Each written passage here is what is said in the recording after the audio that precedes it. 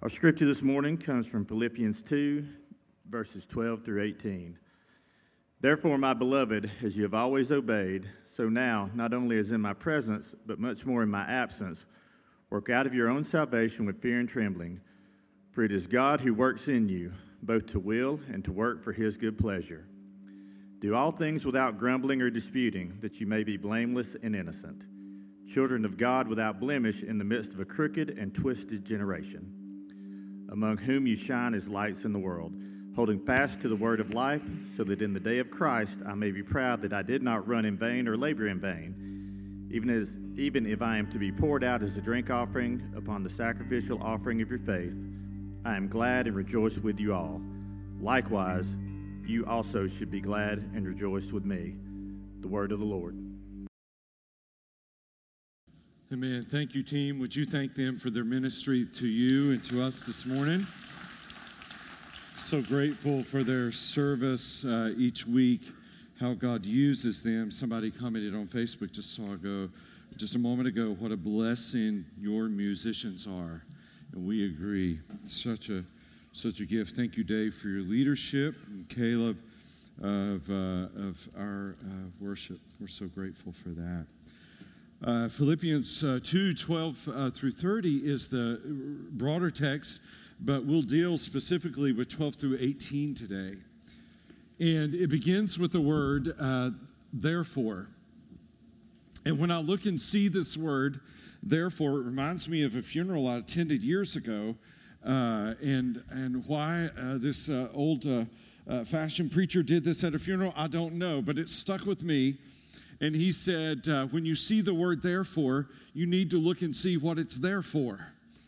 And I've never forgotten that. It's just stuck in my head. So as immediately when I'm preparing, I see the word therefore, and I ask myself, what is this word there for?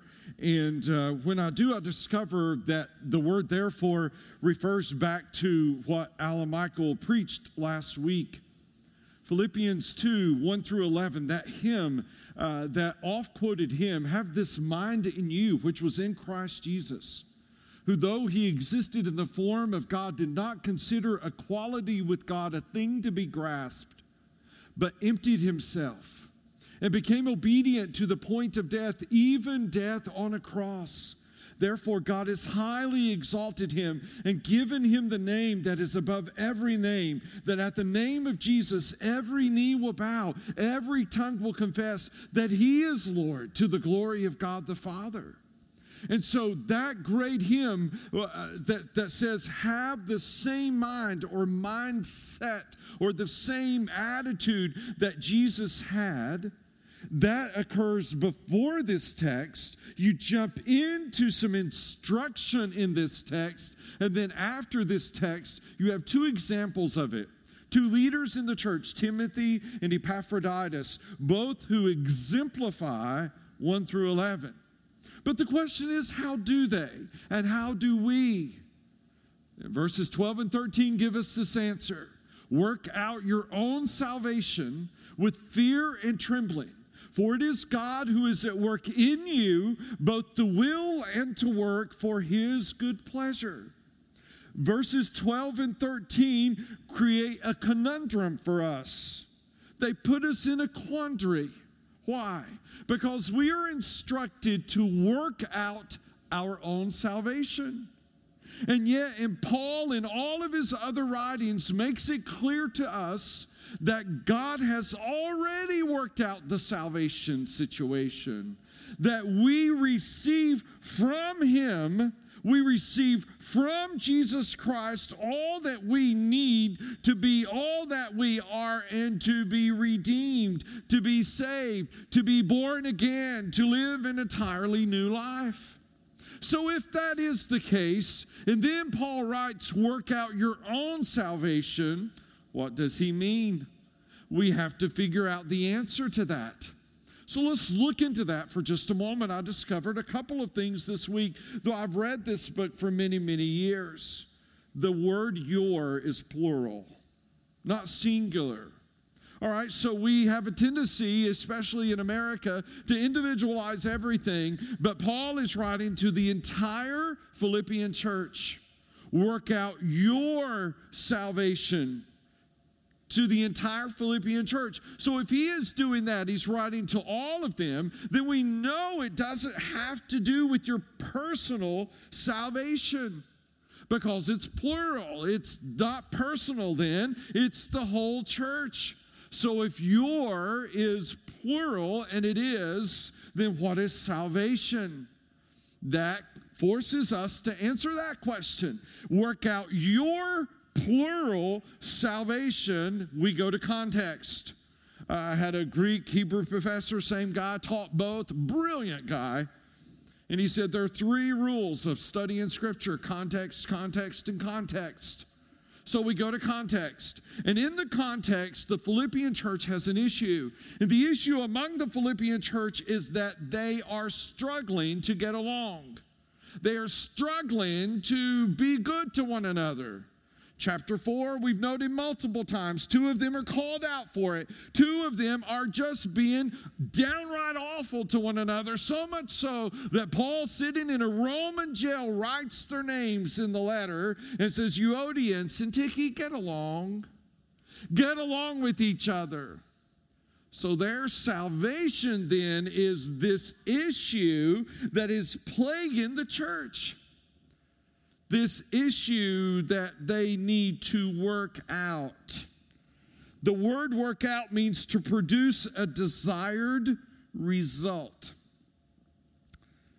So work out, produce this desired result, all of you together, for it is God who is at work in you. All right, so let's look at that word. I'll give it to you in the Greek because you'll know it in the English as soon as I do. Let me spell it out. For it is God who is at work. At work, that word in the Greek is E-N-E-R-G-E-O. Energy. It is God who's going to give you the energy to work it out. That means to put one's capabilities into operation. All right, so I will preach 3 times this morning, and for that I will need energy.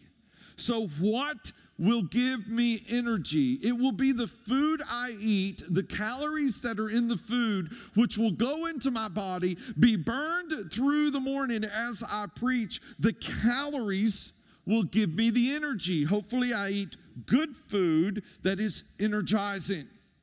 So those calories go in me to give me energy, but they could go in me all day long, and if I don't get up and preach, there's no sermon.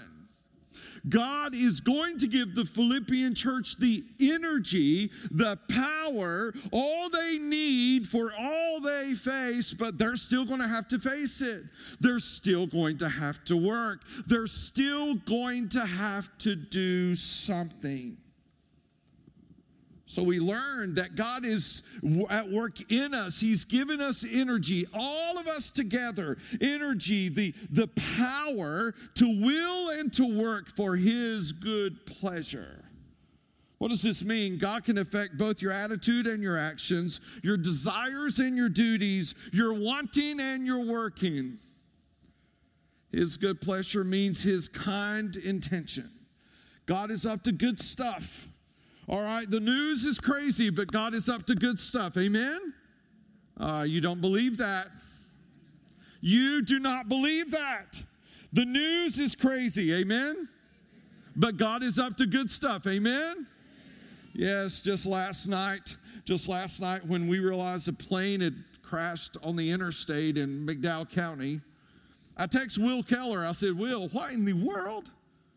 Like a plane crashed, and he went through 2 or 3 other things that had happened yesterday in this county. And then he said back to me, before 2020's out, lava will be spewing out of Mount Mitchell. He may not be wrong. This is a crazy world, isn't it? Like it's 2020. How many people vote for Christmas? Yes. Yes, come on, like we're ready, aren't we? It's just a crazy, crazy time. But we discovered that God has a kind intention. God is at work. He is not deterred by all of what's happening around the Philippian church, nor is He us. Verses 12 and 13 are linked together as effect and cause. Our work is the effect. God's work is the cause. So God causes and we work. This is not a New Testament concept. Psalm 90:17, great prayer, let the favor of the Lord our God be upon us and establish the work of our hands. Yes, establish the work of our hands. God, we need your favor and we need to work. That's what that means.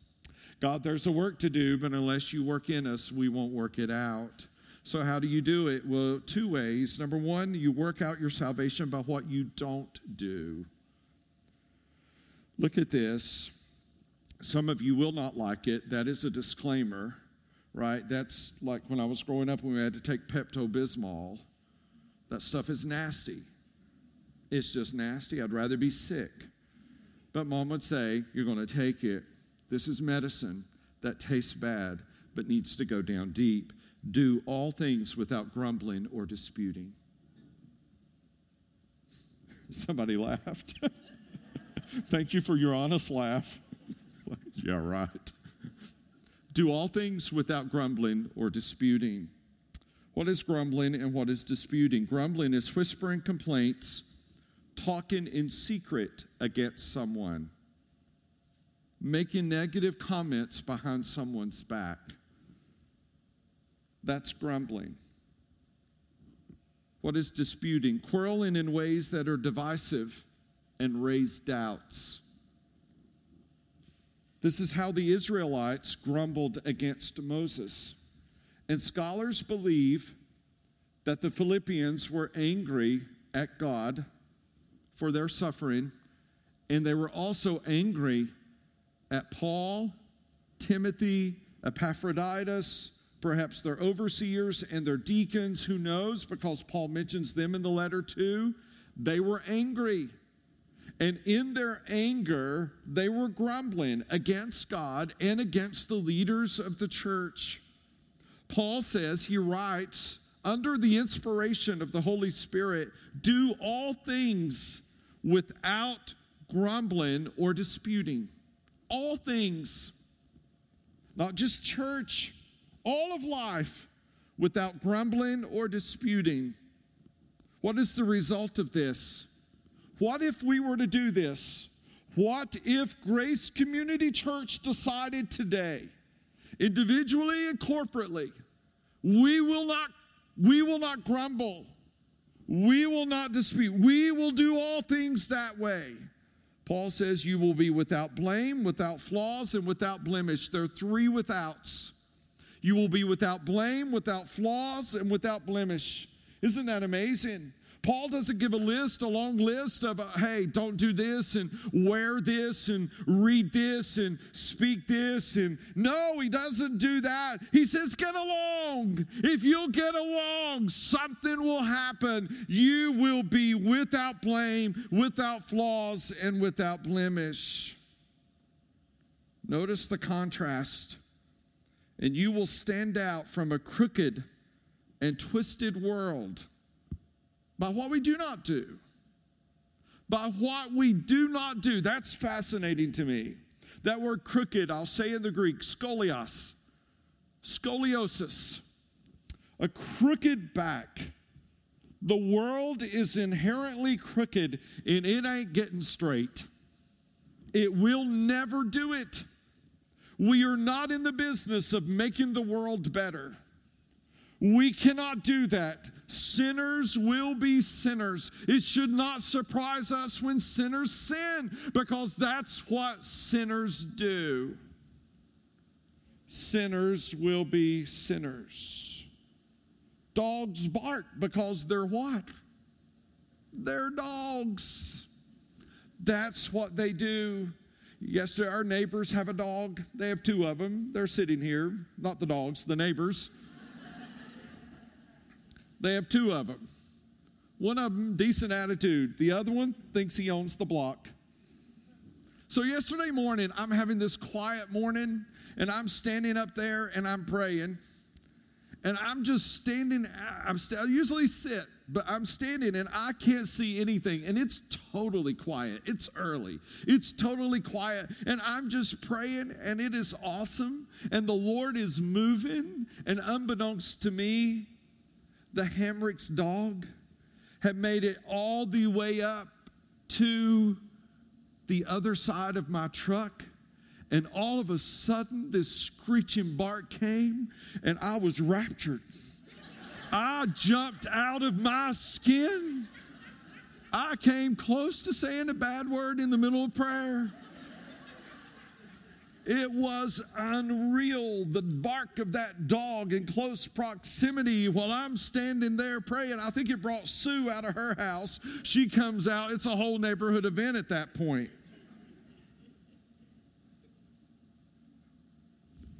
I have no idea now what that has to do with anything, but it did when I started.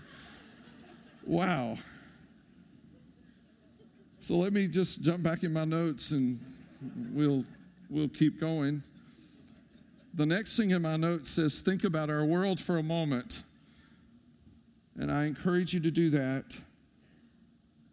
Name calling, infighting, political bullying, division, confusion, anger. I was on a phone call this week with pastors from around the country, and they are the most discouraged lot. A recent Pew study says that 25% of us will quit by year's end. I stood in line yesterday at Irma's to get something to eat, pick up some things. And Victor, fine young man, and his wife volunteer for youth ministry in their church. He saw me. He needed to talk. Discouraged. He's discouraged. We live in a crazy world. But Paul says in that crazy world, you can shine as lights if you don't complain. Isn't that interesting?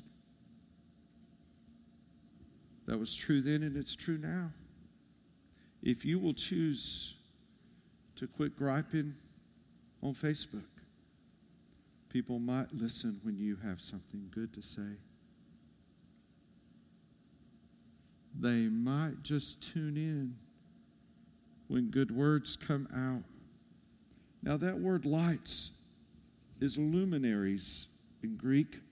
Kristen, who wrote a remarkable life group lesson this week, talked of recently being in Montana in a place where there's no light pollution and the stars that were just everywhere. That's who we'll be. If we get this right now, the possibilities for the gospel are endless. You see, in Paul's day, sailors did not have GPS. Apple was a fruit, not a computer, or a phone, or a watch. I could go on and on. And so how did they get from point A to point B? Stars. Luminaries. This is not an arrogant statement, but if the church is to be the GPS in a crooked and perverted world, we've got to do a whole lot less complaining and a whole lot more proclaiming. And that's the second point. Work out your salvation by what you do. What do you do? He says, holding fast to the word of life. That word hold fast, that phrase could mean either hold fast or hold forth. If the gospel has a light switch, complaining turns it off and proclaiming turns it on. Proclaiming turns it off, or complaining turns it off, and proclaiming turns it on. I would just say to you, there are many things for which I do not have an answer with everything that's going on in our world today. I just do not understand so many things. So when I know what I don't know, then I need to land in what I know. I need to live in what I know, what I do know. When I realize there are so many things I do not know, then I must live in what I do know. One man who did that, his name was John Newton. John Newton was born in 1725 to a sailor. John Newton's mother died when he was just 2 weeks shy of 7 years old. At the age of 11, John Newton's father took him out to sea and made a sailor out of him too. The trade, slaves, and Newton became a slave trader. He would load boats with slaves and take them from Africa over to England and France. I've been on the westernmost tip of Africa. I've been in a slave house. I've stood quietly in rooms that looked like jail cells that were about 20 by 20 feet, in which they would cram 100 of them with no bathroom facilities. I've listened as the person speaking to us talked of how the sharks came to circle that area because so many of them would be thrown out to sea when they died.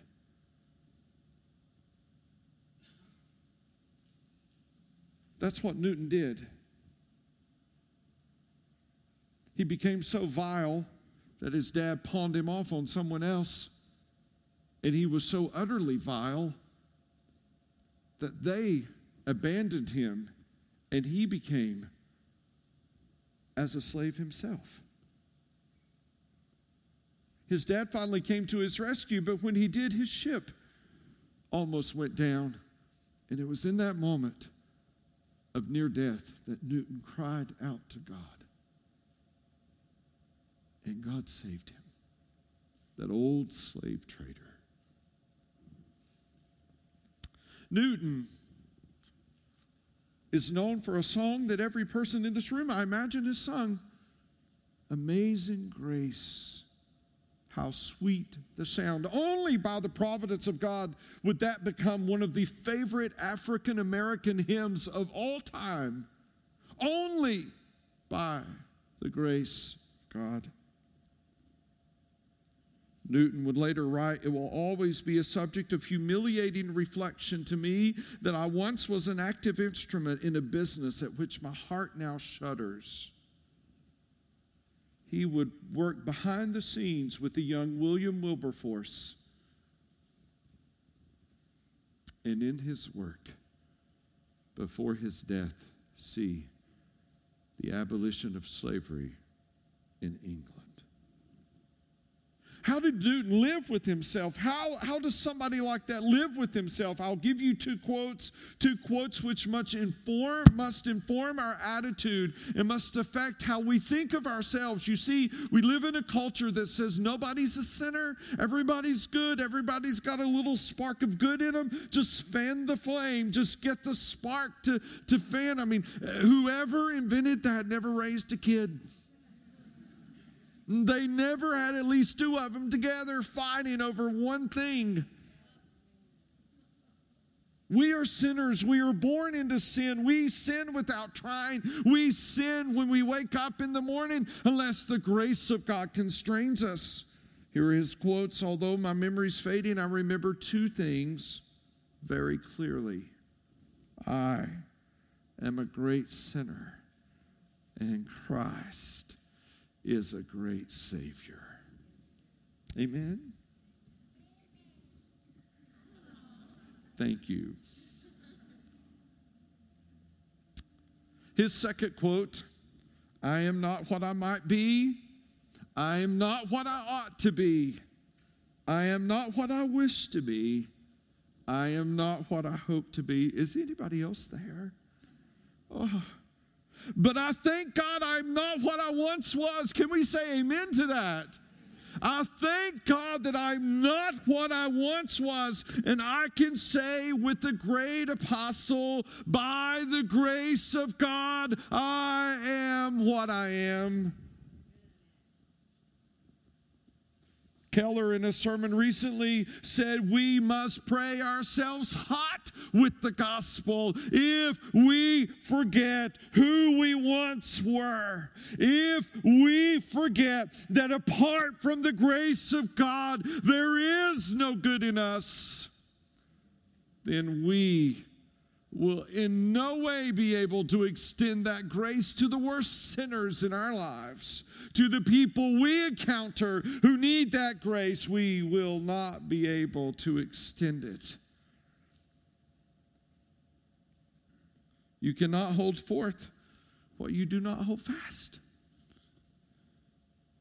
We must hold fast to who we once were, and by the grace of God, who we now are. Notice how invested Paul is in their getting this right. He says, so that in the day of Christ I may be proud that I did not run in vain or labor in vain. Two metaphors, a runner in a race and someone who toils. So, for those of you at home, I'm so sorry that you don't get to participate in this with us, although you could at home. Maybe find a Yankee Candle or something. Or Woodwick. Those make cool sounds. But for the rest of you here with us, I want you to find the candle you received as you came in today. And if you did not receive one, no, I think they're under all the chairs. Find that candle. Now, I see most of you writing notes, which means you have a pen. Here's what I want you to do. You'll take this with you as you leave today. I want you to take this little piece of paper, and Wayne, we can wait a minute on the lighting. Yeah, let's hold just a second on that. I want you to take this piece of paper, and I want you to write on it. Philip, we can wait just a bit on the lighting. Thank you. Write on it the thing that right now is crawling up in you and frustrating you. When you're tempted to complain, this is when you do. All right? So just write it right now. Just take a moment. Quiet reflection. And on this little disc, nobody else has to see it. This is a bit of confession, a bit of owning. My sermon is incomplete unless you either do it here or do it here.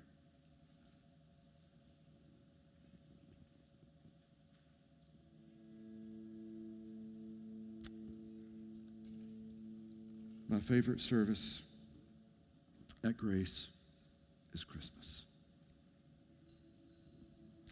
And every one of those we end by singing what, in my opinion, is the greatest Christmas hymn ever, O Holy Night. FYI, if we're still social distancing in December, if we have to have 10 of those services, we will. And we will celebrate. You will either complain or you will proclaim. You cannot do both. That cannot come out of the same mouth. We're going to sing. when we get to Christ as the Lord, if you are ready to take whatever's on here and give it to Him, this candle just needs to go up. Until then, just keep it down here. Let's worship.